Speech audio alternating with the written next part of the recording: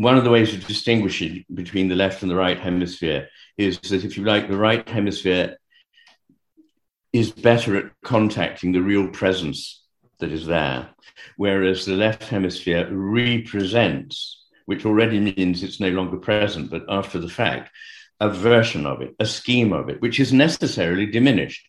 Now, a map relates to the world and is useful because it doesn't have very much information in it compared with the reality it maps. It has only a thousandth of the information. It wouldn't be a better map if it had more information. But the huge mistake is when you say, this map, that's the reality. And then we start thinking we're living really in this map. And I believe that's where we are now. And in fact, I would make a claim that it's not clear that we still live in a world at all. We exist in a simulacrum of that world that is of our own making. You have found the Thinking Mind podcast.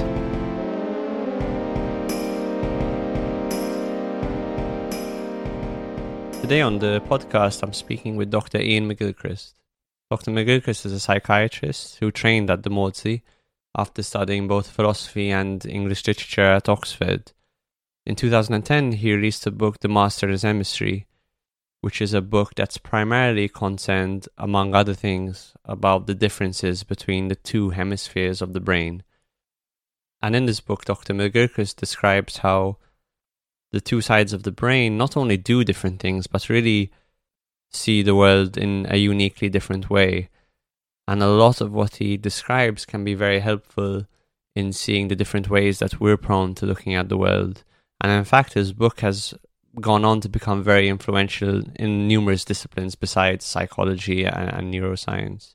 I really enjoyed this conversation because it really brings together a lot of strands related to biology, neuroscience, psychology, philosophy, and spiritual thinking, and I hope you get as much value out of it as I did.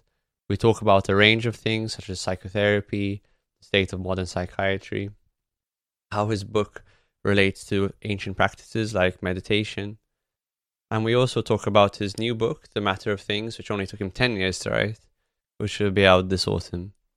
As always, please like, follow, subscribe wherever you listen, and as always, thanks for listening.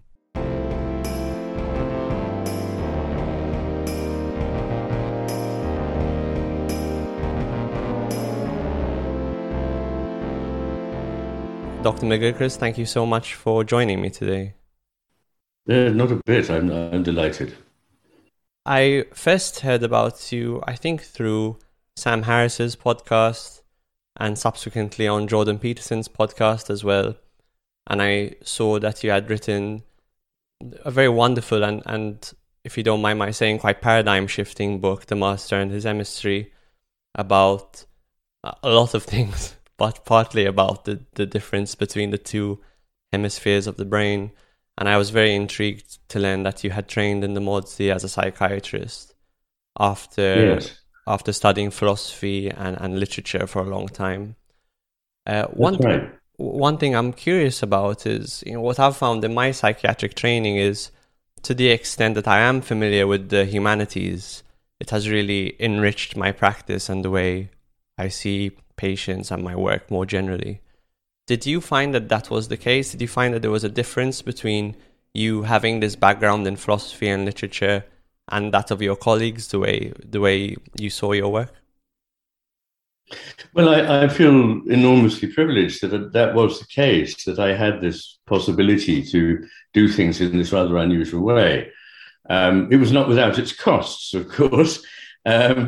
In time and work and so on, but it made a huge difference. I've always believed that medicine occupies a rather wonderful ground, straddling science and the humanities, but unfortunately it seems to be standing on one leg most of the time these days, that of science alone.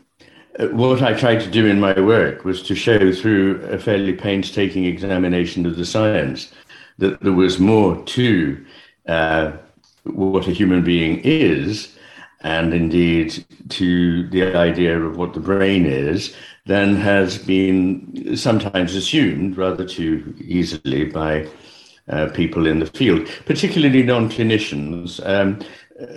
A practicing psychiatrist, I feel, has a better grounding than somebody who has in theory, psychiatric training, but effectively has deserted the wards as fast as possible to live in the lab.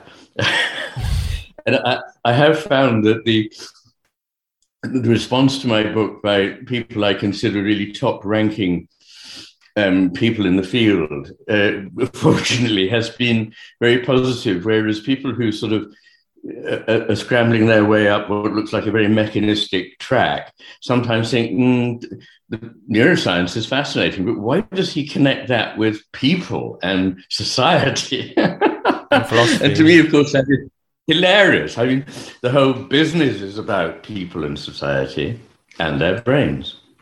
Yeah, what was it like when you were training? Was there much of an emphasis on psychotherapeutic expertise and psychology? Because the impression I get is with time, that's been very much diluted in favor of a more hardcore biological and quite a mechanistic stance in terms of how we see patients and their problems in psychiatry. Well, I think that process was already there when I trained. In other words, psychotherapy was on the run. I think there was a sort of small ghetto somewhere in the Maudsley where people still practice psychotherapy, but on the whole, that was not what one did. And I'm not entirely opposed, of course. You would imagine I'm particularly fascinated by a kind of psychiatry that relates this to the brain. I mean, that's been the fascination for me. The tendency can be that if it's not tethered to something as easily observable and measurable as the brain, it is not always necessary, of course, and I'm not saying that the greatest psychiatry always needs to be referring to the brain, not at all. But I do think that if it lacks that tether, it can go off into the sort of farther reaches of outer space quite quickly. And I'm not very well versed in Lacan, for example, and perhaps that's the reason I will say things that may offend people who are great fans of Lacan. But I find him untethered. I find it largely fantasy in a way. I mean, perfectly okay fantasy, but I once read a book. Well, in fact, I have reviewed the book by Darian Leader, who is I was going to say a leading figure, but I expect that's right, in the world of psychotherapy. And in it, he said, well, treating a psychotic patient with psychotherapy can be unrewarding. It can take 20 years and it may not produce results. But, and I kept thinking, but why does that not lead you to the conclusion that there might be better, more effective ways of treating it? And that the fact that it takes so long and is so unrewarding may suggest that you're barking up slightly the wrong tree in this case. What I find, of course, though, let me recast this because I think this is very important, is that what I think is so lacking is the relationship between the illness, the disease that we're looking at, which, by the way, is often, as William James pointed out, a very good way of helping us understand the normal workings of the brain. When things go wrong, that illuminates something very important. But there's something quite lacking in the way in which we tend to practice now, compared with nothing this to do with psychotherapy, but with the practitioners in the area of what one might call broadly brain-based psychiatry, going back 80 years. So what I discovered is that many of the best and most interesting research was done by authors usually writing in German or French, sadly, and a lot of it has not been translated. One of the things to offer in my new book, in a small way, is to have investigated that literature rather thoroughly and translated some of it in the course of doing the book. But what you see there is in-depth study of cases. So they may report a patient, and there may be 30 pages. There's no psychotherapy there, but what there is a full examination of that person from the neurological point of view, from the whole physical point of view, and the recordings of what they were saying, what they experienced, and a sort of philosophical interest in what was going on. Now, that, I think, is wonderful. And if I may say so, one of the as you say, I started off in the world of the humanities, and one of the things that led me into medicine and psychiatry was the misunderstanding of the so-called mind-body relationship. And I thought the philosophers approached this in a wholly disembodied way. So I wanted to approach the same question from a more embodied angle, which meant studying medicine. But one of the things that influenced me then was Sachs's Awakenings, which had only just come out. And I thought, what a model of a wonderful way to look at this interaction between mind and brain, between person and disease. Because what he did was he took, again, case studies, and you got the sense of real human individuals, and he reported what they were experiencing and what they were saying, but largely in footnotes, which, thank God, were at the bottom of the page, not in some ghetto at the back of the book. He turned from this in towards important general principles, philosophical ideas that were seen through the individual. One of my theses in the new book is that one of the many points I want to make is that the individual and the general don't have the relationship that we often think they have, but rather, as Goethe said, one finds the general in the individual, not sort of despite the individual, not by turning one's back on the individual or the unique case, but by going more deeply into the individual and the unique case. So do you mean like the individual can be a portal into understanding generalities? And you can accumulate understandings of different individuals to get an understanding of the general, like almost a jigsaw puzzle. Perhaps, yes. I mean, I agree with everything except maybe the image of the jigsaw puzzle, although it's harmless. I'm happy with that. But an image that I like very much, it struck me as very deep, is that of a Japanese Zen garden called Ruanji. And it has in it, I think, 14 rocks, amid the raked gravel. And from within the garden, there is no point from which you can see all 14. The most you can see from anywhere in the garden is 13, which is rather lovely. And that image is for me two things. One is that what we see in the world is not a simulacrum. It is real, but it's partial, so that we can only ever know part of the story at any one time. And one way of looking at the relationship between our patients and the realities that they embody is that by knowing more and more of them and going into more depth with more and more of them, we begin to see the same territory illuminated from different angles, from no one of which can we see everything, but by accumulating as many as possible, we can see a whole picture. Yes. And sort of in that vein, talking again about, different models, different ways of seeing our patients, what I find really interesting is to see things, from a medical or biological perspective, to see things from a psychological and a social and so on, from a phenomenological, and to see where the things line up. Because if you find, and a spiritual perspective as well, and to see where does everything line up. Because I often find that I can find a particular concept or, a piece of truth, if you like, that reveals itself through all of these different levels of analysis. Absolutely. And I think that we're not doing the job properly unless we take into account these different aspects, the physical, the psychological, the social, the spiritual, because they're not at war with one another. They complement one another. And as I think you were hinting, they very often line up together to give a coherent picture. One of the things I do in this new book of mine called The Matter with Things called Our Brain. The subtitle is Our Brains, Our Delusions, and the Unmaking of the World. One of the things that I do there is to say that we often think of things as antagonistic, which are in fact entirely consonant one with another. So if you think about the main ways in which we think we can encounter reality, how can we get any idea of what is probably more real than anything else?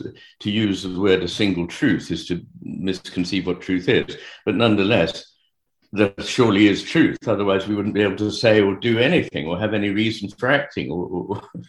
So there are certainly things that are truer. How would we approach that? Well, I think a lot of people would say through science, and I don't dispute that at all, through reason. And again, of course, that is true. Intuition, I strongly think that one of the things in our age is that intuition has been misrepresented and traduced and is a much more important source of knowledge than it is currently being given credit for. And imagination, which actually is not some characteristic that takes you away from reality, but is actually the only hope we have of encountering reality. So that in fact, what you find through science and reason and intuition then is in service to the imagination, which allows one to see what it is one is looking at. Because the accumulation of answers or information is not the same as an understanding.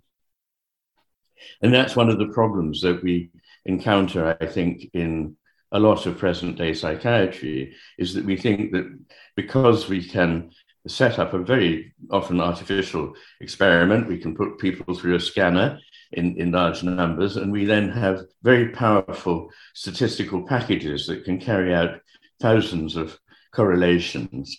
We end up with an extraordinarily dry paper, which large sections of which you would have to have a very high threshold for boredom to be able to work your way through, and which seem to have very little to say about humanity or any human being, but produce a bunch of statistical facts.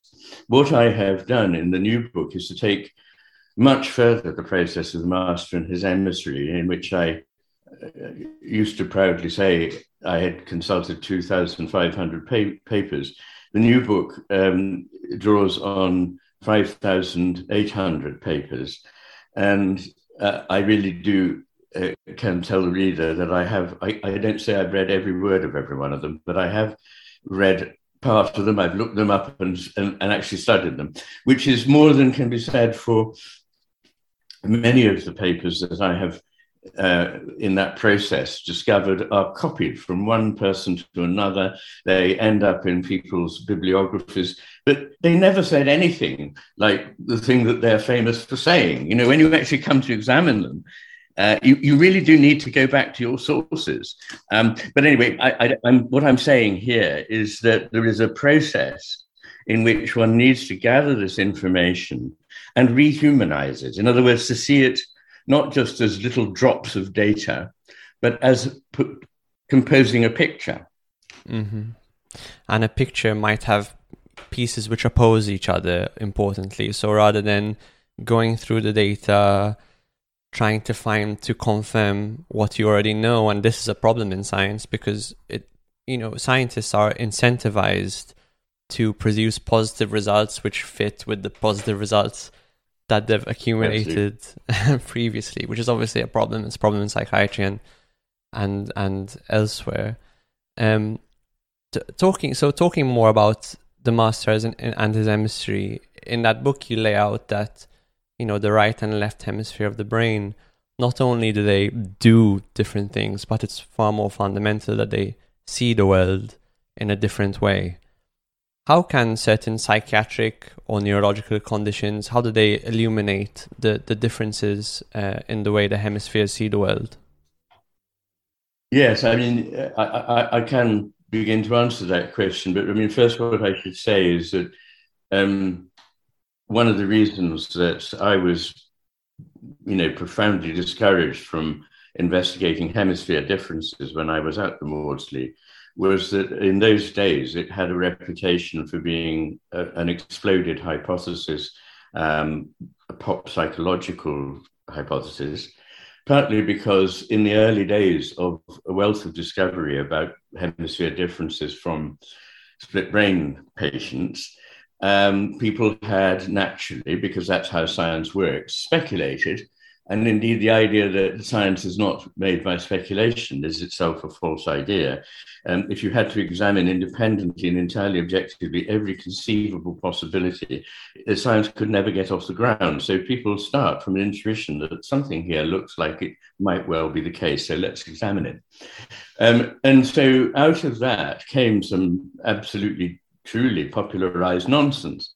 For example, that the left hemisphere is rational, perhaps a little bit dull, but highly dependable. The right hemisphere is sort of exciting and a little bit sort of unpredictable. But anyway, there we are. We have to put up with it. But as you know, and I elaborate this argument to a much greater length in the new book, the left hemisphere is not more reliable, actually. It has less insight into reality. Its actual perceptions are not as good. The judgments it forms on perceptions are more open to delusion. They tend to be much more cut and dried, and it tends to jump to conclusions. It is not unemotional. It tends quickly to get angry. Anger is one of the most lateralized of all emotions, and it lateralizes to the left hemisphere. And the right hemisphere, meanwhile, is what V.S. Ramachandran calls the anomaly detector, the devil's advocate, the one that says, yes, but hang on, there's something here that's interesting. And you pointed out the necessity of not conflating everything so that you don't see the anomalies. Science moves forward when people spot an important anomaly. And of course, you don't want to change your paradigm every hour because a new finding comes up. You have to wait until there is a critical mass that causes concern. And that's when you actually need to make a paradigm shift. So what I discovered was that it was not about what the two hemispheres do, because as people rightly objected, we now know they're both involved in everything, perfectly correct. But this is the important thing we missed, doing so in a reliably different way. So the how is the difference, not the what. And that is not something we're trained to think about, because we tend to be trained to think in terms of mechanisms. In other words, a thing that hits another thing that causes another thing to happen. We're not thinking about processes in a human being. We're talking about what a machine does. And our brains are not machines, however useful that analogy might be in a very confined way to understanding certain details. It is not a good way of understanding the whole. So that's a bit of a preamble, because I can't assume that everyone who's listening to this knows much about my work. How can this be applied specifically to individual conditions? It can, but in a way, I'm using psychiatry to be a portal to an understanding of human life, what a human being is, rather than using it the other way around to understand the specifics of a disease. But there are certain conditions, notably schizophrenia and autism, which, while they cannot simply be summed up as a sort of right hemisphere deficit condition, nonetheless have very striking parallels phenomenologically with people who have explicit injuries, strokes, tumors, or whatever it may be, causing malfunction or hypofunction of the right hemisphere. And it's much more striking than anything to do with the left. So if you wanted to approximate an individual with schizophrenia, you'd find yourself making most of the lesions in the right hemisphere, not in the left. And one way of looking at schizophrenia is it's like a freewheeling left hemisphere without the necessary counterbalance of the right, as was pointed out by Minkowski, Eugene Minkowski, who was a very important Franco-Polish psychiatrist working in Paris in the 1920s, the first part of the last century. the schizophrenic is not somebody who has lost his reason, but has, as Chesterton later said, lost everything but reason. Reason gone wild. Reason gone wild. So it's perfectly true that if you don't have any grounding, intuitive grounding or understanding of what it's like to be living a life as a human embodied being, when things come to you from your unconscious, instead of owning them and accepting them, you think, where did that come from? I didn't consciously will that. In other words, your mind has been closed down to the tiny, tiny part, thought to be less than 0.5% of what the brain is actually doing, which is the bit that we're consciously aware of. And then you attribute all these odd things to something else in a very logical way. So, for example, if I didn't intend to think that or to do that action, it must be that something is influencing me. I can't actually see it. So there must be influencing rays. Where do they come from? They must come from another being who's operating, perhaps a machine. And so you're soon off into a world of utter madness, but one that is, in a sense, entirely rational from a certain perspective, if you're not really taking in very much of the world. Yeah, when you talk to someone who has very prominent, particularly the more systematized delusions, someone who's having a psychotic episode, they're often so vast and they have a very, easy to follow internal logic. It's a logical world that they've created. And again, like you mentioned at the beginning of our conversation, how, when you examine pathology, it often informs everyday life. What that kind of taught me is the way that people, even people without, mental health conditions, they can be very logical and they can have a very valid logic, but they're missing something really important. And I kind of see that a little bit as the difference between wisdom and intelligence. They have a very logical and valid representation of what's going on, but zoomed out, you can see how problematic it is. One of the reasons why I really enjoyed reading your book is because I see, even from my own experience, how easily I can be seduced by the notion that the model I'm using to get to a particular goal is certain and correct, and I can become trapped and embroiled in it, or even that the goal I'm pursuing is the correct goal. And reading your book has really helped me to recognize those two very different states of mind, and how what an active process it is to try and get out of that and get to a point of embracing uncertainty. Well, yes, I like the word active process because I believe that all processes are not linear, they're not unidirectional.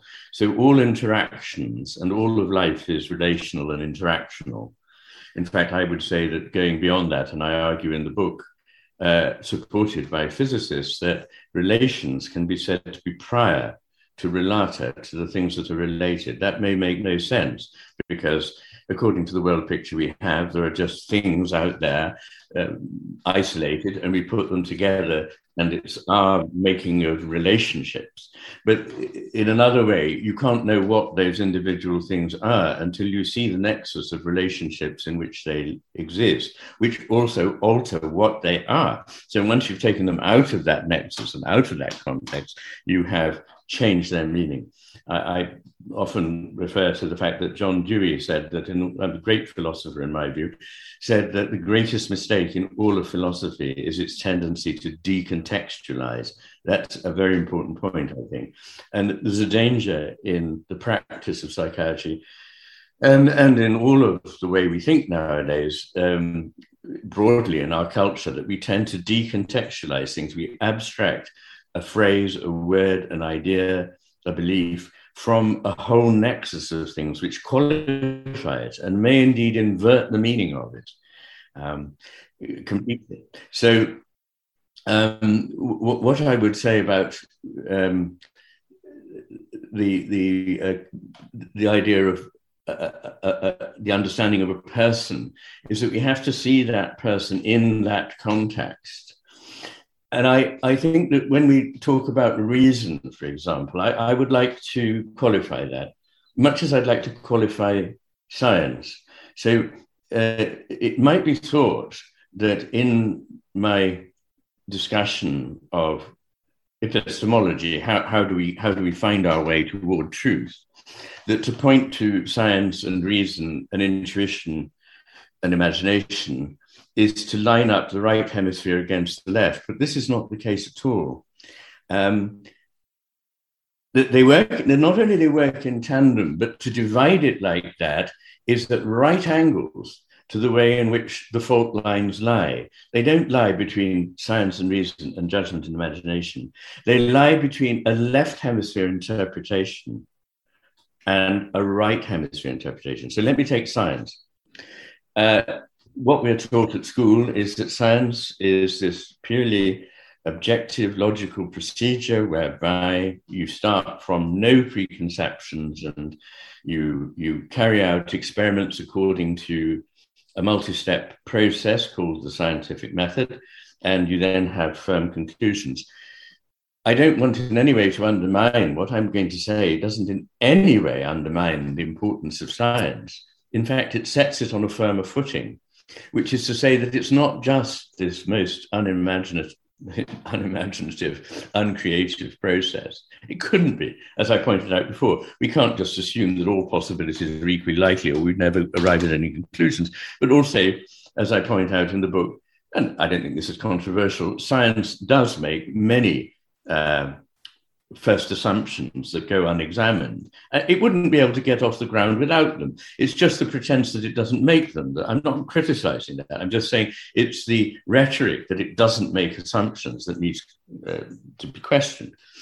But when you look at the story of the really great scientists who made the big discoveries in, say, physics or in biology, indeed, too, and mathematicians, when you look at the story of how they reached their conclusions, as George Gaylord Simpson himself, one of the founders of the whole modern synthesis, which underlies mainstream science, said that it's very unusual that actually in practice anybody is really found to be following the, quote, scientific method, which is more a theory that's been parked and is useful to draw on, and it's a bit of rhetoric. Well, we use the scientific method. But if we did that, we wouldn't be very intelligent. We'd be more like machines that have been programmed to do stuff. But actually, fortunately, mathematicians and good scientists are very intelligent and imaginative people. And in the arriving at their conclusions, their stories are absolutely clear. They rely on hard work and reason, but they also rely a great deal on pattern perception, on seeing a gestalt, that's the kind of whole that is more than just the sum of the parts, and on a kind of intuitive insight, which often comes after a long period of allowing something to go fallow, and then the insight comes. So science is, and that part we know is robustly associated with the right hemisphere. So insight is particularly associated with the right superior temporal sulcus and the right amygdala. But that kind of insight, which is behind all creative processes in science and in the arts, is very right hemisphere dependent.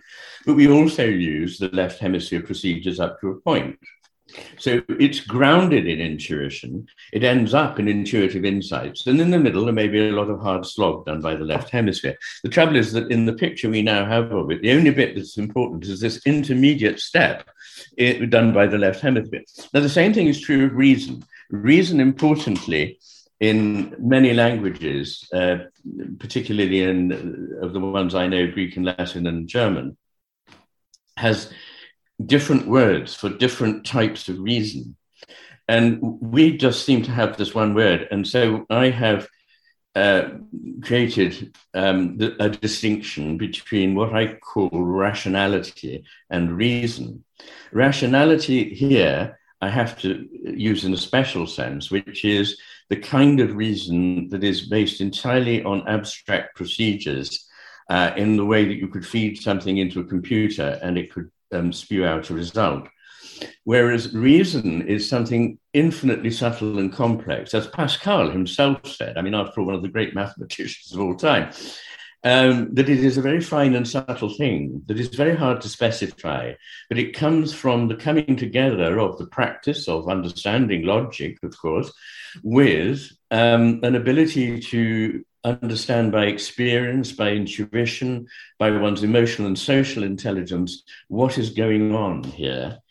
And it's the sort of thing that in the past, one would have admired a good judge for and prized a good judge for being able to exercise. Increasingly in our world, everything is becoming subject to a left hemisphere take of bureaucratization, rules, procedures, best practice, and people's hands, doctors and judges and lawyers and so on, all these people who have an embodied skill from years of experience, they're being made to follow tram lines, which actually takes them away from this wisdom. Now, that wisdom was anciently seen by people like Aristotle and Plato as being this different kind of understanding. I mean, Aristotle uses 5 or 6 different words for a kind of knowledge.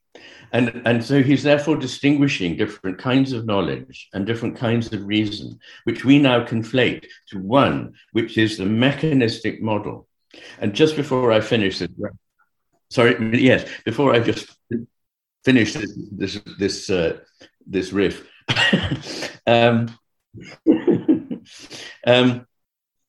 there's something very important about the model. You mentioned this earlier, we need to see outside the model. We can't understand anything without a model, anything, because a model is a way of saying, how can I get a handle on this? I think it's like this, which to an extent I can say I understand already. So that's what we mean when we say I understand something, is we approximate it to a model that we think explains what we're talking about. And so they're necessary, absolutely necessary. But we need to be examining how good the model is and trying other models. It's again coming back to the Japanese Zen garden, that from where we're standing, we're seeing some of it, but not what we'd see if we moved around the garden. And that's really what we need to be doing, is saying, yes, a machine model illuminates this, but it doesn't illuminate that. And in that, this and that, I'm not suggesting that they are symmetrical. There is a tendency in our thinking always to think that if there are 2 options or more, that they must all have equal validity, but they don't. There is absolutely no basis for believing that at all. Almost everything in this world is asymmetrical.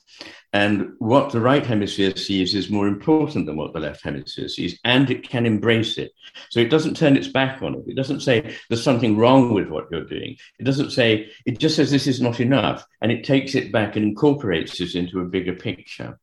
So really what I'm getting at is that there are some models that can embrace lesser models. And at the moment, we're stuck not only with one model, which is never good enough, but with one of the lesser models. And that is a great shame, because I think it's limiting science quite unnecessary.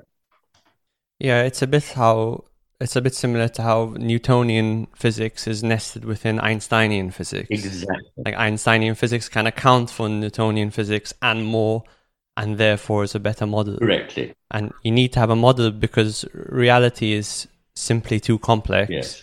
But the danger is either becoming overly attached to a model, mistaking bad models for good models, falling in love with your model. Or I guess the worst one is to mistake the model for the territory or the map for the territory. So true. So profound and important an observation. It's one that's been frequently made.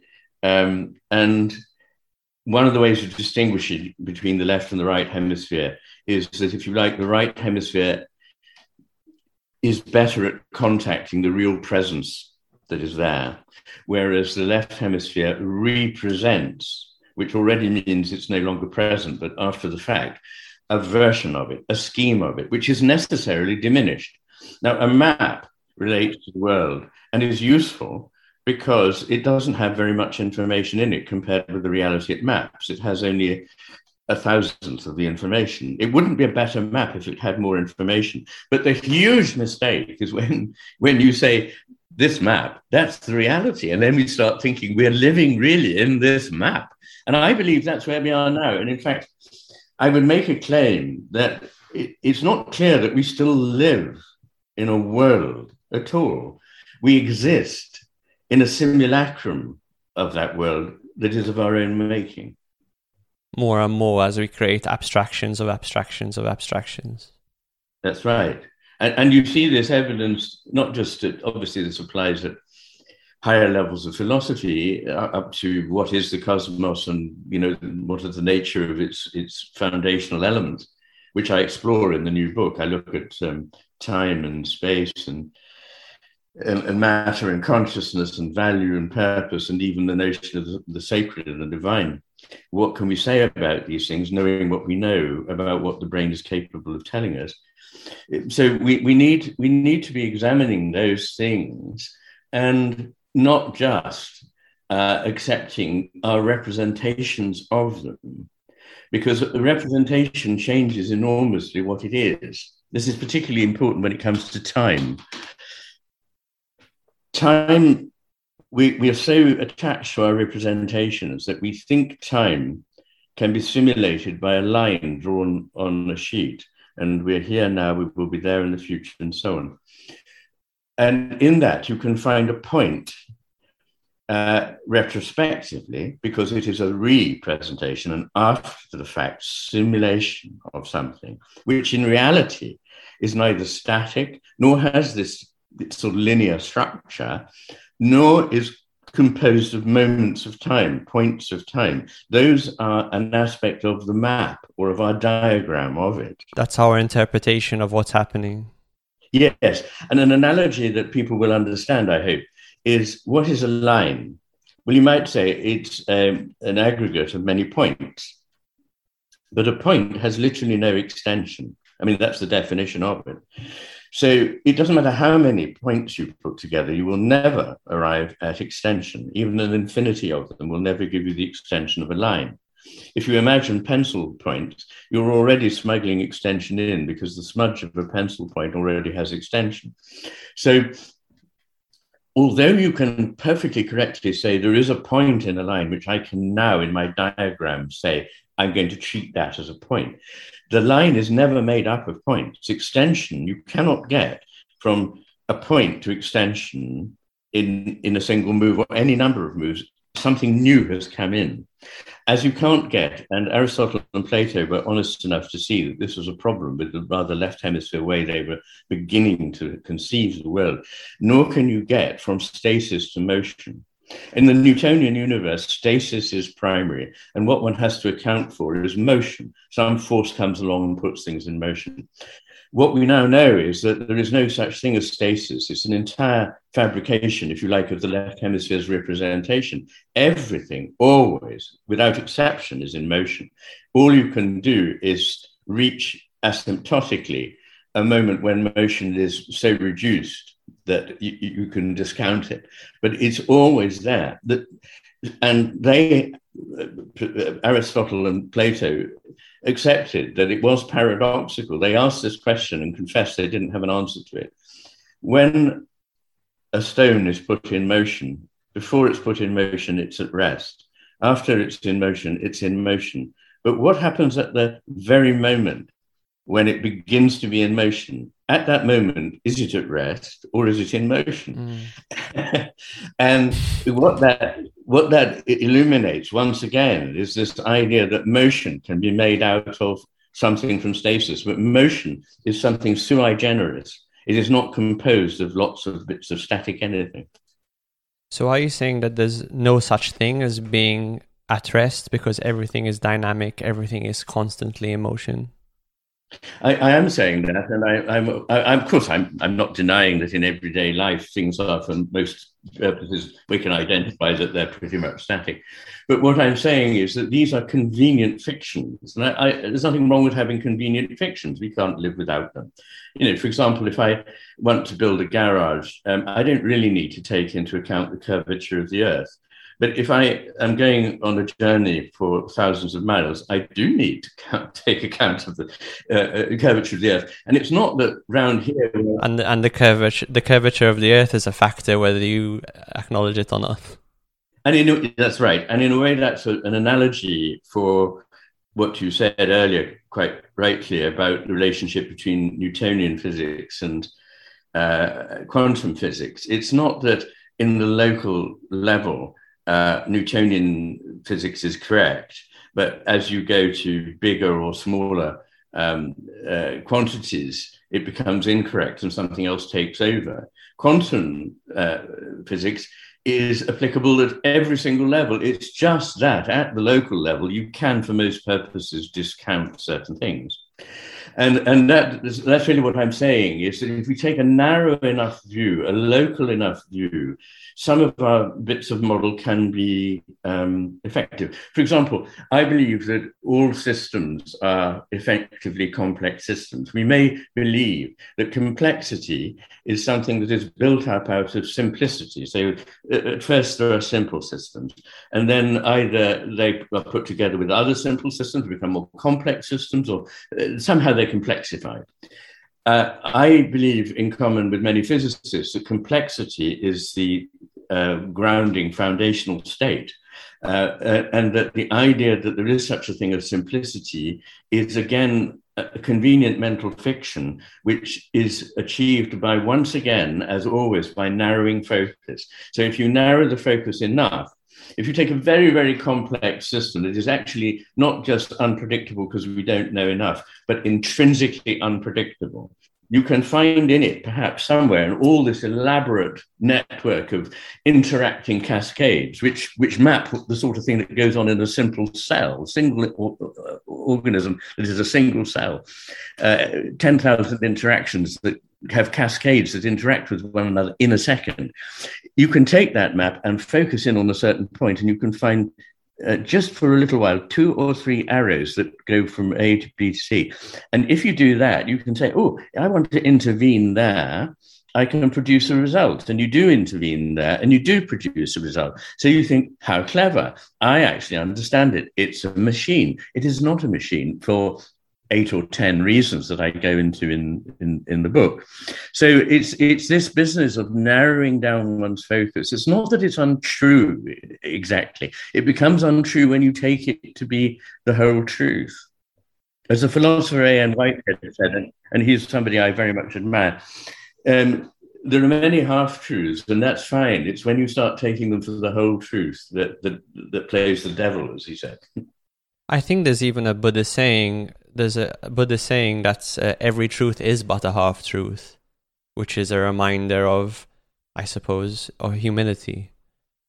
Something I'm really curious about, we were talking before about how you need intuition first, the primacy of intuition.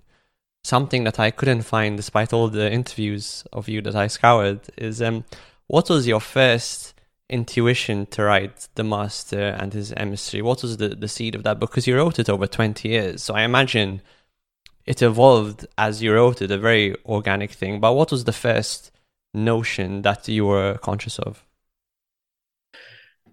Well, I can be very specific, and it takes us back to the Maudsley. And I have said this before, so if you've scoured my interviews, you will recognize what I'm about to say. But in a previous life, I wrote a book in my 20s called Against Criticism, which is about what goes wrong when we try to criticize a work of art, say a poem. And it's again a whole book, but I can summarize it in a few sentences, what was really the nub of it. It seemed to me, through experience, that we were doing something quite damaging to a poem when we thought we were helping understand it. Because somebody in the past had taken pains to create something that they thought would resonate with someone else, perhaps coming after them. And the reason why it was special was that, number one, it was entirely unique. So that a very bad poem is not unique, but a very great poem is entirely unique in the sense that it can't be paraphrased, it can't be translated easily, And what it is saying is certainly not equivalent to a prose rendering of what the quote meaning seems to be, because by doing that, you've narrowed all the penumbra of implicit meanings down. That brings me to the second thing about it. It is implicit. And the third thing about it is embodied. In other words, it doesn't just act on your cerebrum in some abstract propositions. It actually engages you at every level, emotionally, intellectually, spiritually, and it has effects on you physiologically. As you read it, it affects your heart rate, your blood pressure. Actually, it also causes, though you're not aware of it, relaxations and contractions in skeletal muscle in response to the meter, the movement of the poem. It can make your hair stand on end or bring tears to your eyes. So it's a very physical thing.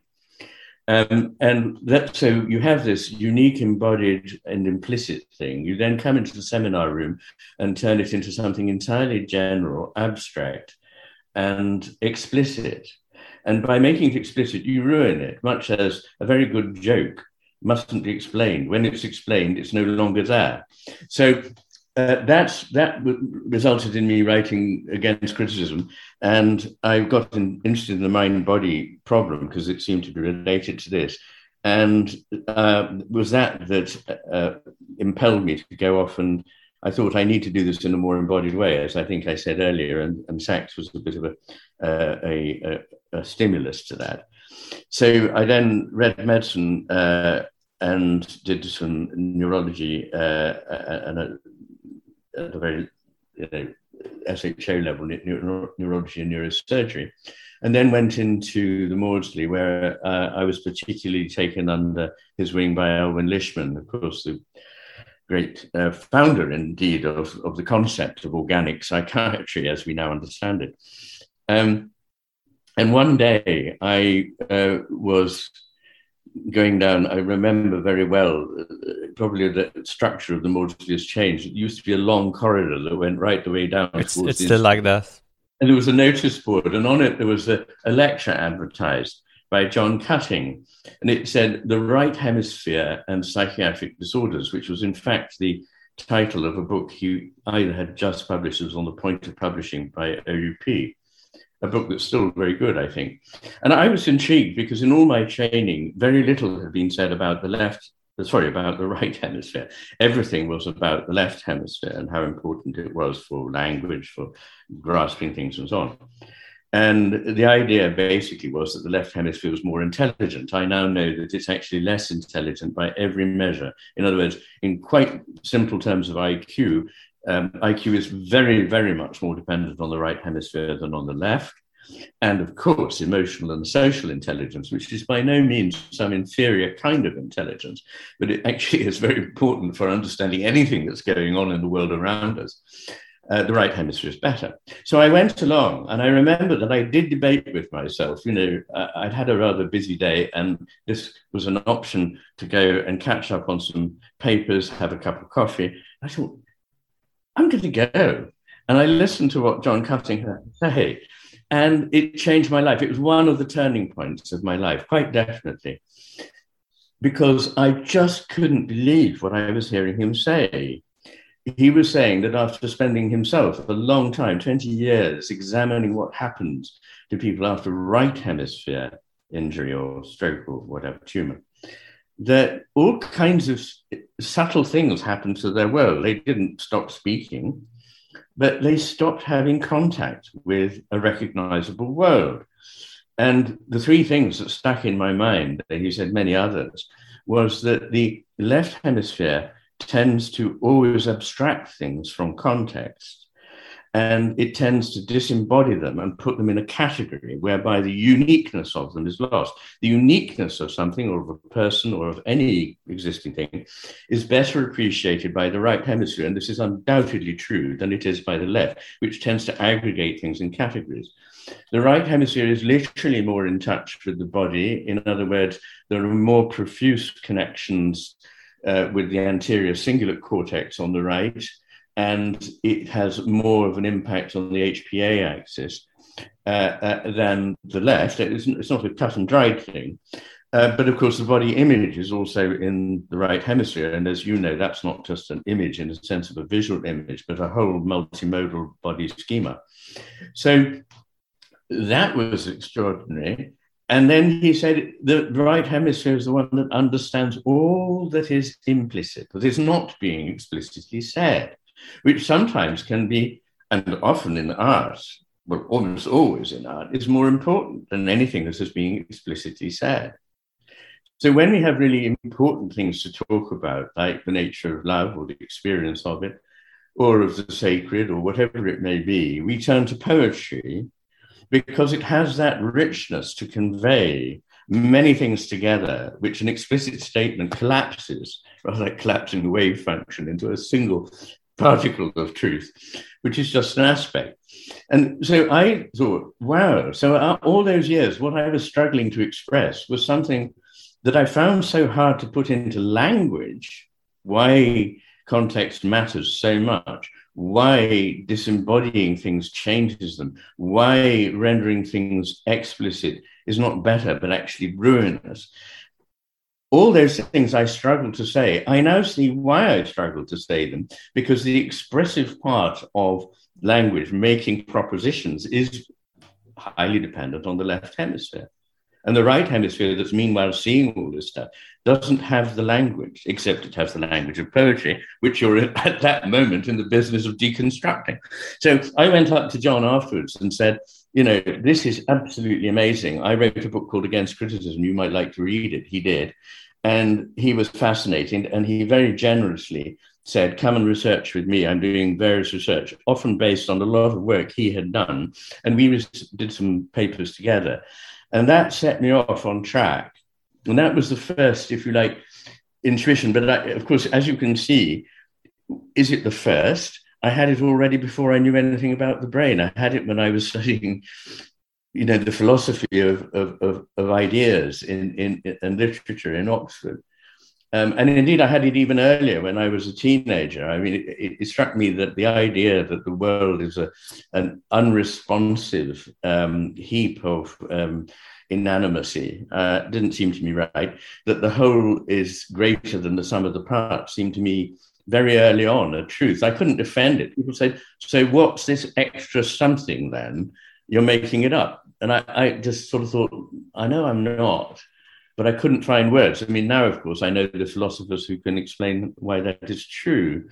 But all these things were intuitions I had early on that were crystallized in a way of applying the mind-body problem in my previous pre-medical life.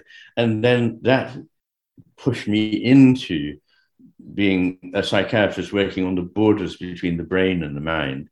And that led to my encounter with cutting, which led to a sudden crystallization. I then immersed myself for 20 years in the literature, and that eventually eventuated in the Master of Zenistry. And kind of what you've been talking about kind of talks around what is the function, if you could call it a function, what is the role of art? And a long time ago, I had a conversation with my friend Yannick, who incidentally is very much enjoying your book. Shout out to Yannick. We had a conversation about art and science. Do you see art as a kind of a proto-philosophy, as an attempt to express that which hitherto has been unexpressible? Well, I do think that. And of course, there's two meanings, at least, many meanings, but two importantly different ones to philosophy. One is its original meaning, which, of course, as you know, is the love of wisdom. That's literally what the Greek words mean. And I believe that that's what Socrates thought that he was pursuing. He thought actually philosophy couldn't be written down because it needed to be expressed between two people who were living, as it were, together and thinking together and exchange. So it was a very embodied relational thing. So on the one hand, you've got that.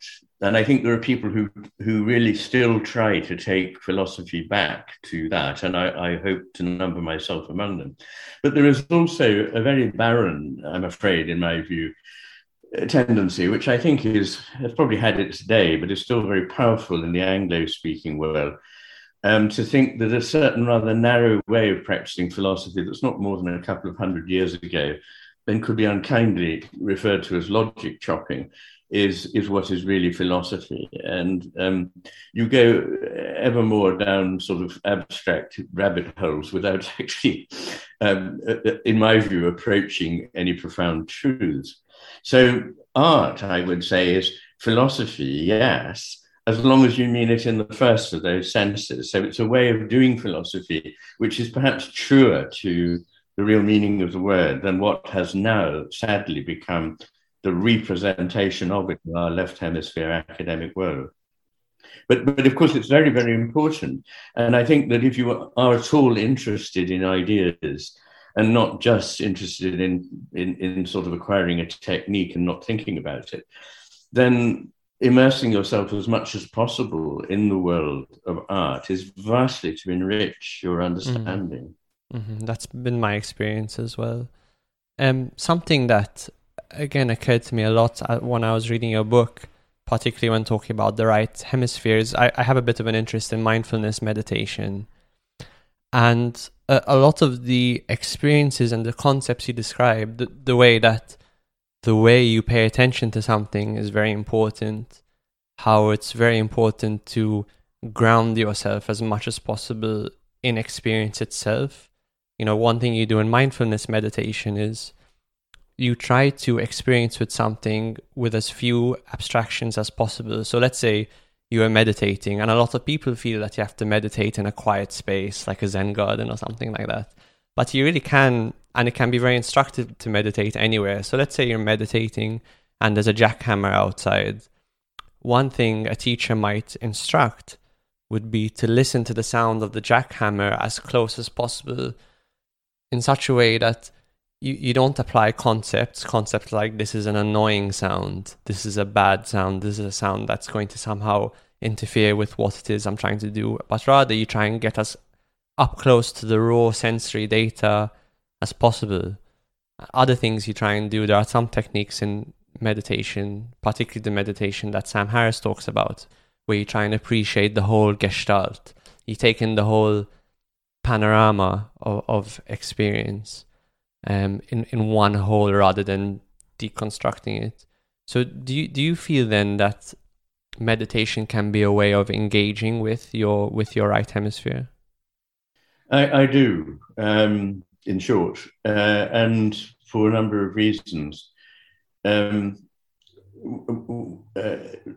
you say, attention is extraordinarily important because I believe it changes the world.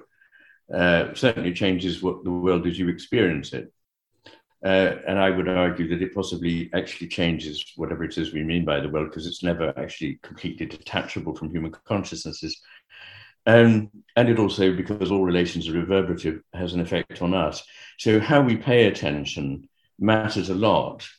And in a world in which we're constantly distracted and encouraged to keep switching focus from one thing, perhaps rather trivial, to another, it is actually quite disruptive of who we are. So I do think that the groundedness offered by mindfulness and meditation is very, very important. And you asked the question about the right hemisphere, and I think there are a couple of ways of thinking about this. I mean, the simplest is that the research shows that actually the most, I'm talking here in generalizations, you must understand, and I go into it, I have a whole appendix in the book on this, looking at the scientific data. But broadly speaking, what is happening is that it is engaging areas of the right hemisphere and rebalancing, as it were. The normal balance of the brain is that the left hemisphere is a little dominant, and this helps to redress that. And also that actually people who practice mindfulness and so on actually develop a thickening of the cortex in certain areas of the right hemisphere. That's perhaps the most trivial. Then you come to the work of Bhante Henepintala. I always get this name wrong. It's 6 or 7 syllables, and I'm afraid I never remember. But he has written a book about mindfulness, and he's considered probably the world's leading exponent of mindfulness and an attempt to convey this to Westerners. And there's a passage in that book where he describes what it is like and what it is not like. And I take that passage, which is half a page, in my new book, and I note 23 places in it in which you can see that what he is saying is this is more like what by now the reader knows is the right hemisphere take of the world than the left. And so it's very, very clear from a description of what he could almost be describing. We need to think like this, basically the right hemisphere's take on it, rather than this, the left hemisphere's take on it. But there is a third level, which is perhaps more important still, which is this. One way of looking at the profound distinction between the take on the world of the right hemisphere and the left hemisphere is, as I said, the distinction between the world as lived and the map. And what happens in the right hemisphere is that the world is where the world presences to us, if it still does. And the verb presence in this way is not usual in English, but it's an attempt to convey a concept of Heidegger's Anwesen. What he is referring to there is not just that something is present, but that it, in a way, sort of actively becomes present for us and to us in a way which is not isolated, but is, again, a reverberative relation between our consciousness and it. So that I can have an idea that this is a beautiful wild landscape here on Skye around me, but actually to be present with that landscape and see it really, I have to abandon all ideas that, oh yes, this is a beautiful landscape, and instead stop thinking and be present with it. And that actually is a very difficult thing because, as Wordsworth said, he lamented this, that as a boy, the world was so vivid that he was present with it, but that now it was already predigested into concepts. As he got older, he couldn't stop that process, and that it took him away from that vibrant reality.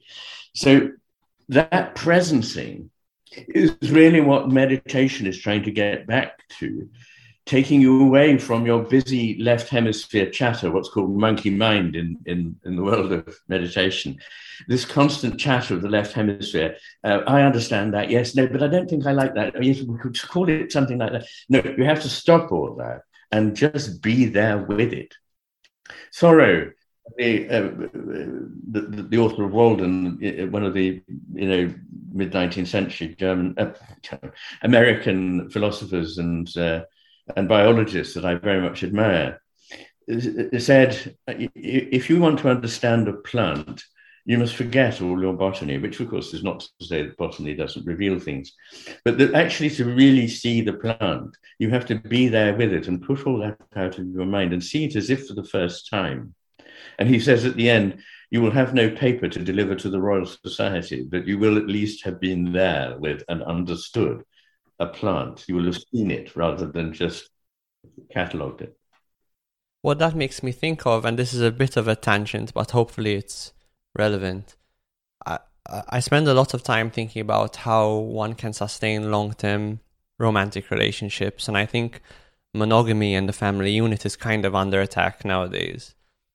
And I think one of the problems with long-term relationships is, when you start dating someone, you get involved for the first time and you fall in love, you see them, they're a new person, they're a novelty in your life. And then with time, they start to fade and become more of an object in your universe rather than a person full of surprises and complexity. And I think one of the things that can help, keep a relationship sustained over many years is to do things, activities that can renew that sense of novelty of seeing again that person as though you are seeing them for the first time, seeing them as someone, a living, breathing, dynamic creature, rather than just this static thing with very, predictability often is kind of a relationship killer, and a lack of spontaneity. And that's kind of what he said made me think about that. I like that very much, Alex. I think that's very good indeed. I think it's true that one needs. People talk about working at a relationship, and I think there's truth in that, definitely, in that you can't just coast. You need to be mindful of that other person in the relationship. It sometimes sounds like a kind of routine hard work where you do this, I have a bullet point list. I must do this on Thursday with my partner, my wife, my whatever. But I think what you are pointing to is what I would recognize is that one needs to have enough space in the relationship to be able to stand back and understand again afresh who this person is, because you can be under such pressure, particularly if you have children. I don't know if you do, but I mean, I certainly, when I was doing my change, in fact, when I was a houseman, because I went into medicine late, I was working 120 hours a week. It wouldn't be legal now, but I was. And I had 3 children. I think I had 2 children when I was a houseman and 3, but by the time I was an SHO. And can you imagine what that's like? So I know all about that and how that does disappear. And I like the concept of predictability, because, of course, the whole point about an abstraction in this mechanistic vision of the world is that it becomes predictable. It becomes Laplace's idea of a universe where if you knew all the movements and the positions of all the particles, you could predict everything that happened from thenceforth. I mean, we now actually know from physics that that is a fantasy and it is absolutely untrue. But nonetheless, things become stereotyped, they become dead, inanimate, they become jaded, they become cliches of themselves too quickly. And what you're saying is one needs to recover that life that is in the relation. And I like that very much. Yes, I think that's very true. I can't say I've always managed to practice it. I've done my best. But I think one of the interesting things is that when you are really in love with somebody, it takes me back to something I alluded to earlier. It's at the time as if, and everyone who's been really in love knows this, it is an absolute sense of uniqueness. I mean, there is nobody like this person in the world ever before or after, which is true. But also there is something absolutely unique about this experience, which is also true. And yet, of course, it is one of the commonest, most general experiences of humanity over thousands of years. So at the same time there, you see a really beautiful example of what I mean by seeing the general through the lens of the particular. And it doesn't take away from either particular or general. We need them both. And this again brings me to something very important in this new book, which is the idea of not allowing opposites or apparent opposites to collapse into one another, not to allow them to fly apart, nor to allow them to collapse into sameness. To embrace the tension between them. Yes, there needs to be a creative tension, which is not a negative thing, but actually a very positive thing.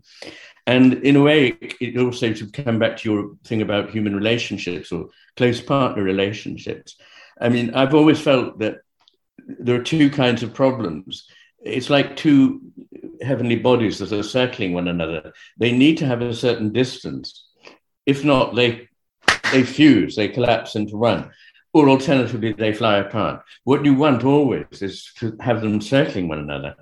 And the great thing here is that in a good relationship, a functioning relationship, the individuals don't sacrifice their individuality to the relationship. They grow their individuality through the relationship so that their partner doesn't sort of eat up and take away parts of them, but actually nourishes it. And if this is a reciprocal process, this is a wonderful relationship. Mm-hmm. Talking again more about your new book, why is, in your view, Heraclitus the most important philosopher who's ever lived? Well, this may or may not be a recommendation, but Nietzsche certainly thought he was. He was the first philosopher that really struck me as, oh my God. I mean, at school, we studied Plato, partly because it was a way of reading good Greek texts, and that was fine. But I always thought this is fine, but there's something kind of missing here. And then I read Heraclitus, and effectively I found the same experience that I had when I discovered the Tao Te Ching. And you could say I'm a Taoist, really, or a Buddhist, or even a Christian, because these things are not necessarily at war with one another at all. They can be made you can find very, very similar strands in all of them. But anyway, to come back to that, it's this idea of flow, the coming together of opposites, the relationship between the particular and the general, the one and the many, and particularly this idea of the tension between opposites, which he called harmony. It's not harmony in exactly the sense that we would think of it, but one of the images that has always stuck with me is that of the tension of the string in a bow or a lyre. And as he points out, it is the pulling apart in opposite directions maximally that causes the creative power of the bow to let fly the arrow, or the lyre to let fly the musical note. And it wouldn't be better if you said, well, it's a bit illogical to be pulling in two directions that are opposite. Why don't we conserve energy and let the line go slack? Well, of course, then you haven't got a lyre or a bow. So, I mean, it's simple things like that, but there are endless insights in Heraclitus. Another thing I like very much is that, oppositely to me, he had the gift of extremely aphoristic pronouncements. So rather than writing very long, he wrote very short. I mean, he was rather aided in this by the fact that what we know is largely reported by other people who remembered things he'd said. So there we are. But anyway, I do think he's very important. And he forms a very important counterpart, or counterpoise, if one might say, to the tendencies of our modern way of thinking, that, parts account for wholes, that opposites are simply the other ends of a line, and that you want one over here and you don't want that one over there, which can never be, and so on. So I think he's a very great philosopher, and for me, has to be number one, yeah. Mm-hmm. Something he said about psychiatry, which I really liked, was he said something that's quite fundamental that you often talk to patients about, is that there are good bits, there's a good side to the bits that you are afraid of, and the dark side to what you pride yourself on. And I love that because I feel it encapsulates so much, but I wonder if you could expand a bit on that for people who might not be aware. Yes, well, starting from the most concrete level, you get people who come, and what they're reporting is that, they have enormously good intentions.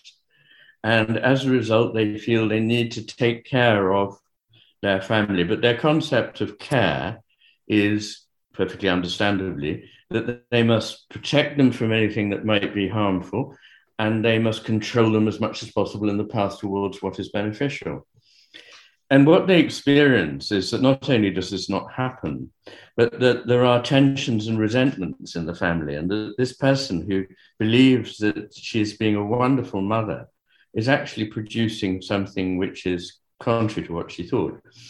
And so helping her or him to see what it is that is happening, and that some of the things that seem good are bound up with things that are not, and vice versa, is quite important. One of the most toxic ideas is that of perfection, and it's often said that our culture somehow elevates, and I understand what's meant by that through advertising and so forth, an ideal of perfection.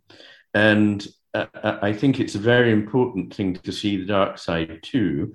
I say that the problem with perfection is that it is highly imperfect. It has many, many flaws. And it's a great problem, because people would come to me and say, very common thing people would say is, my life feels out of control. And I say, well, in a kind way, well, join the club.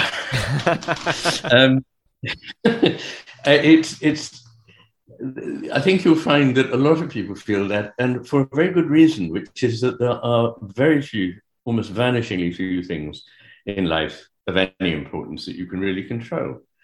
And when you come to think about it, you've tried to control things and you found that you can't control them. That's not because there's a fault in you. That's because this idea may not be a good one. And so helping people to accept the idea that life is not a series of problems to which perfect answers must be found, but that it is a flow, again, coming back to Taoism and to Heraclitus, talking about the river as this ever-changing but ever the same flow of experience. The idea with a flow, like the crest of the wave, is that you find yourself moving with it, not trying to resist it, because you waste your energy trying to resist it. I mean, this was, if you were a Buddhist, then you know very well that this is central to that kind of a thinking. So at that level, it's practically the case, but I think at a really rather profound social level, we're in the grip of this as a grave malaise. So much talk about social problems now is generated by often nothing wrong with young people having vehement opinions. That's part of being young. But the problem is we've lost confidence in saying, okay, yeah, but actually it's a little bit more complicated than that. And so there are lots of people mouthing extremely black and white opinions, very aggressively, arrogantly, one might say, and refusing to hear anything else. Now, there's a lovely story, you possibly know it, but I think all psychiatrists should, a Chinese story about the man who loses his horse. Do you know about this? Yes. It's kind of a Zen parable. Tell it, yes. Yes. So, in short, a farmer, one day loses his horse, and all his neighbors say, "Oh, what bad luck!" And he says, "Well, bad luck, good luck, who knows?" And the next day, his horse comes back with another horse that it found on the hillside, and people say, "Oh, what good luck!" And he said, "Well, good luck, bad luck, who knows?" The next day, his son tries to break in the horse, falls off, and breaks his leg. And people say, "Oh, what bad luck." And he says, "Well, bad luck, good luck, who knows?" The next day, the emperor's soldiers come to the village and recruit all the able-bodied young men and take them away to war. And his son is excused because he has a broken leg. And he will say, "Well, what good luck." You get the point. So we don't really know what the consequences of anything may be, except in the very short term. If you take a very simplistic view and a very crude idea of causation, then you think this must be good. And if it's a little of it is good, more and more and more of it may be good. But everything has its good side and its bad side. And if you push things far enough, life is not linear. I mean, this image of the straight line is a terrific impediment. In fact, the Austrian painter and architect Friedrich Hundertswasser called the straight line the downfall of mankind. But instead, when you push, and this again, I remember thinking in my teens, when you go far enough one way, it's not that you go away from what you fear, you end up right back there. So for example, extreme left positions in politics are very like extreme right positions. And actually, interestingly, I always say about religious matters that the divide is not between, quote, theists and, quote, atheists. It's between fundamentalist theists and fundamentalist atheists on the one hand, and the rest of people who take a sort of nuanced, adult, exploring view that we know little, that we see something there, we don't know what it is, we can't dismiss it, can't say what it is. Now, probably 90% of mankind actually fall into that category, those who call themselves agnostics, atheists, or believers. It's the problematic people are the ones who know they are right. who are possessed by certainty. And an interesting... And I don't know if you know the writer Douglas Murray, but a point he makes, which is quite interesting, is that when talking about social and political situations, people often talk as though that they're at the end point of history, that, you know, everything that's happened has happened and now we're at the finishing line. And, you know, and we can locate all the badness, as it were, either in the half of society that we disagree with or with all of the people that came before us. They were bad they couldn't see the forest for the trees, and now we've figured it out, and now we're here at the utopia, or we'll be at the utopia very, very shortly. And it's such a trap to fall into. Yes. And once again, we come to the idea of the straight line. This is very new. I mean, traditionally, societies have always seen time in terms of circles or helixes, where I like the helix better than the circle, which suggests you come back where you were. But the idea of the helix is that as you ascend the spiral, you come back almost to where you were, but you're now at a slightly different level, and you can see something of where you were before.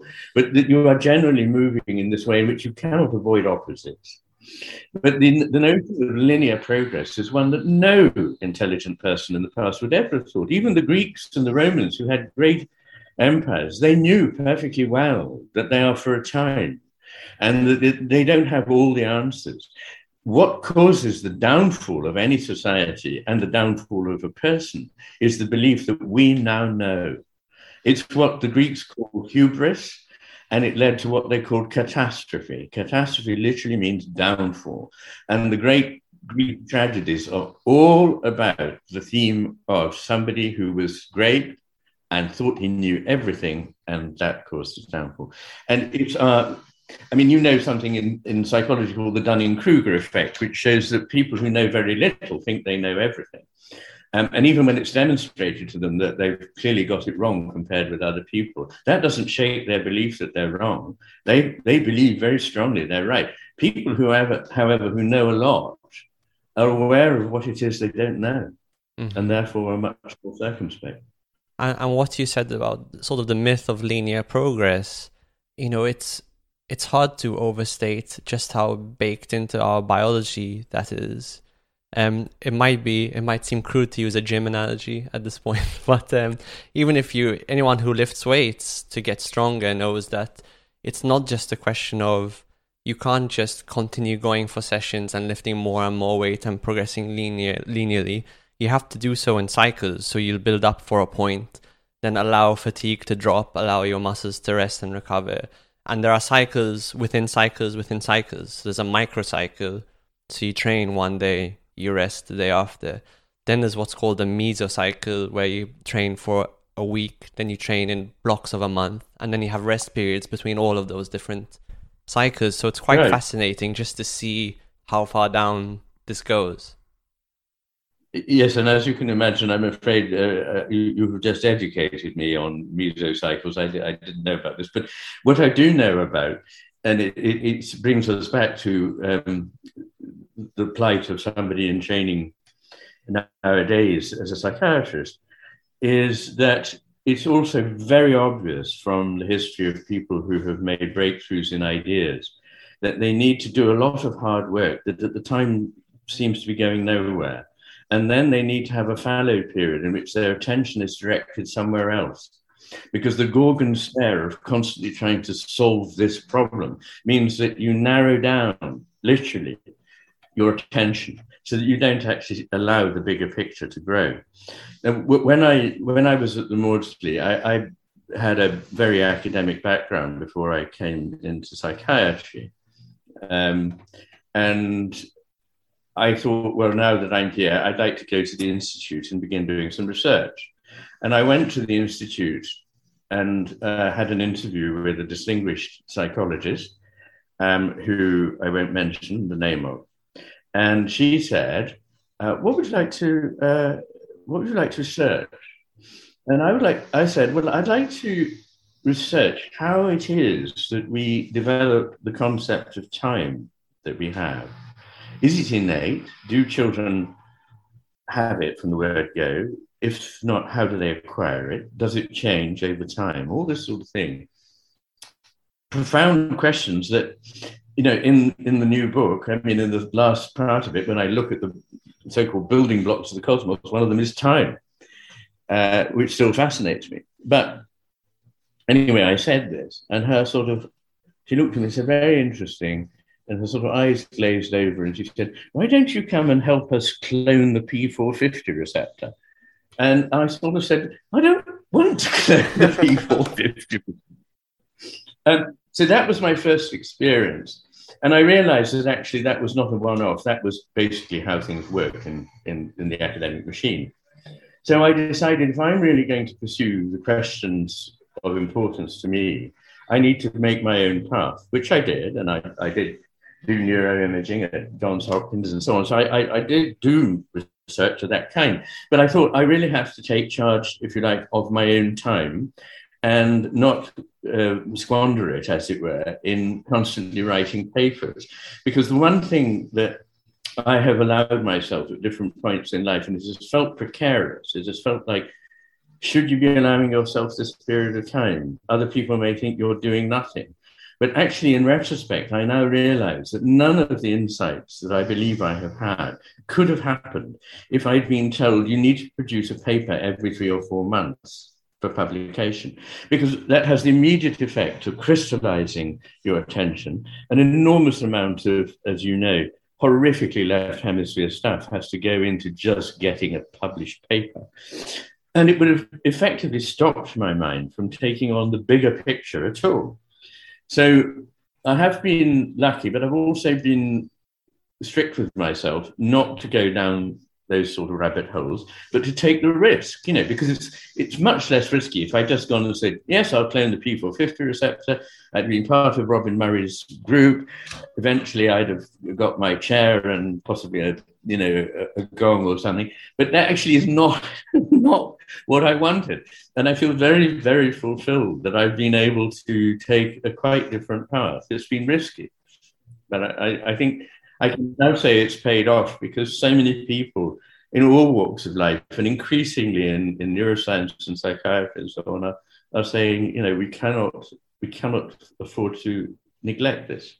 Yeah, I feel the same way. I mean, your time and energy are the most important resources you have, and I find you can often use that time and energy to engage in things which actually give you payback in the form of fascination, enthusiasm, meaningful engagement.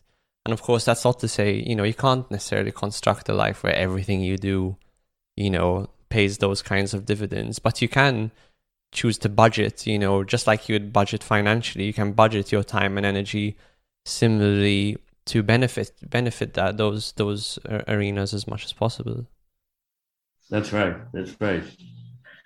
Yeah, so in the end, what I did was to opt. I worked my way through the Maudsley system as a consultant at Bethlehem, but then I thought, really, I spend most of my time in very unproductive matters for me, because what I really have always enjoyed, and it's not a piety to say one learns from one's patients, one really does learn from one's patients. I mean, many of my insights have come through just spending time with and listening to patients.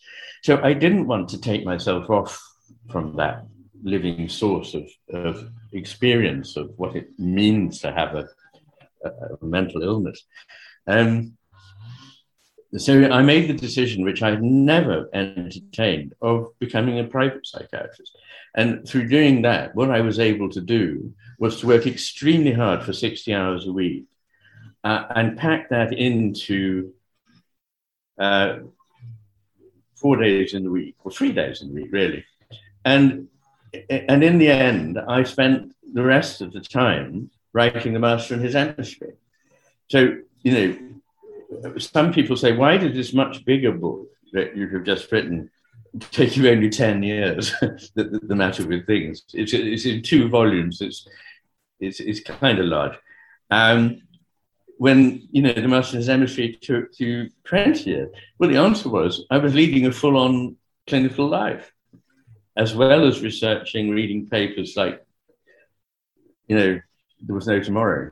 And so, in a way, it's a miracle that I managed to find the time to write it. I mean, I look at it and think, the person who wrote this actually spent a lot of time and hard work. And I think, you couldn't have done that. I mean, it certainly, it reads that when I was reading it, I felt the weight of the work that must have gone into it. It's absolutely colossal. I always, thank you so much for your time. I've really enjoyed this. I always ask my guests at the end if they have any questions for me after I've bombarded you with questions. how much are you enjoying your training at the Maudsley? I'm enjoying it a lot. I'm doing my SPR training, and the nice thing about that is, aside from your clinical work, and there are really good, specialty posts. I'm currently working in an addictions clinic, which I'm finding very interesting. You do have, like you said, enough space and enough time to devote, to things that you're interested in. So I'm doing psychotherapy training as well, and this podcast as well. And in some strange way, I find they're very synergistic. They feed into each other in some way, which I can't quite articulate, but perhaps will become clearer with time. I'm glad you said all of that, because I too very much enjoyed my time there. It was wonderful. So many wonderful teachers, really, specialist units in which you could really immerse yourself in fascinating clinical material, and at the same time have time to do research. So no, I loved it, and I'm very pleased to hear that it's as enjoyable as it was when I did. When does your new book come out? The 9th of November. 9th of November. Yes, it's just gone to the printers, and I'm hoping that there may actually physically be copies sometime in October, but it's not actually going to be officially published till the 9th of November.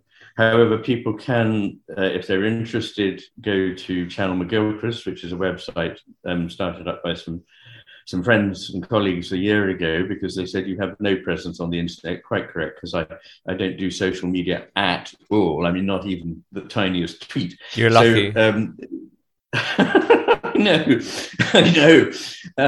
But very fortunately, and again, I'm lucky, people said, well, we can do all that for you.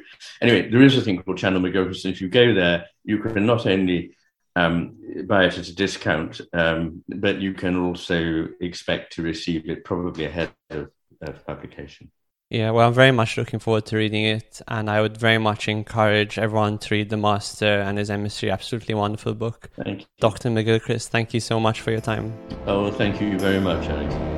You are listening to the Thinking Mind podcast. Thank you so much for listening to this episode.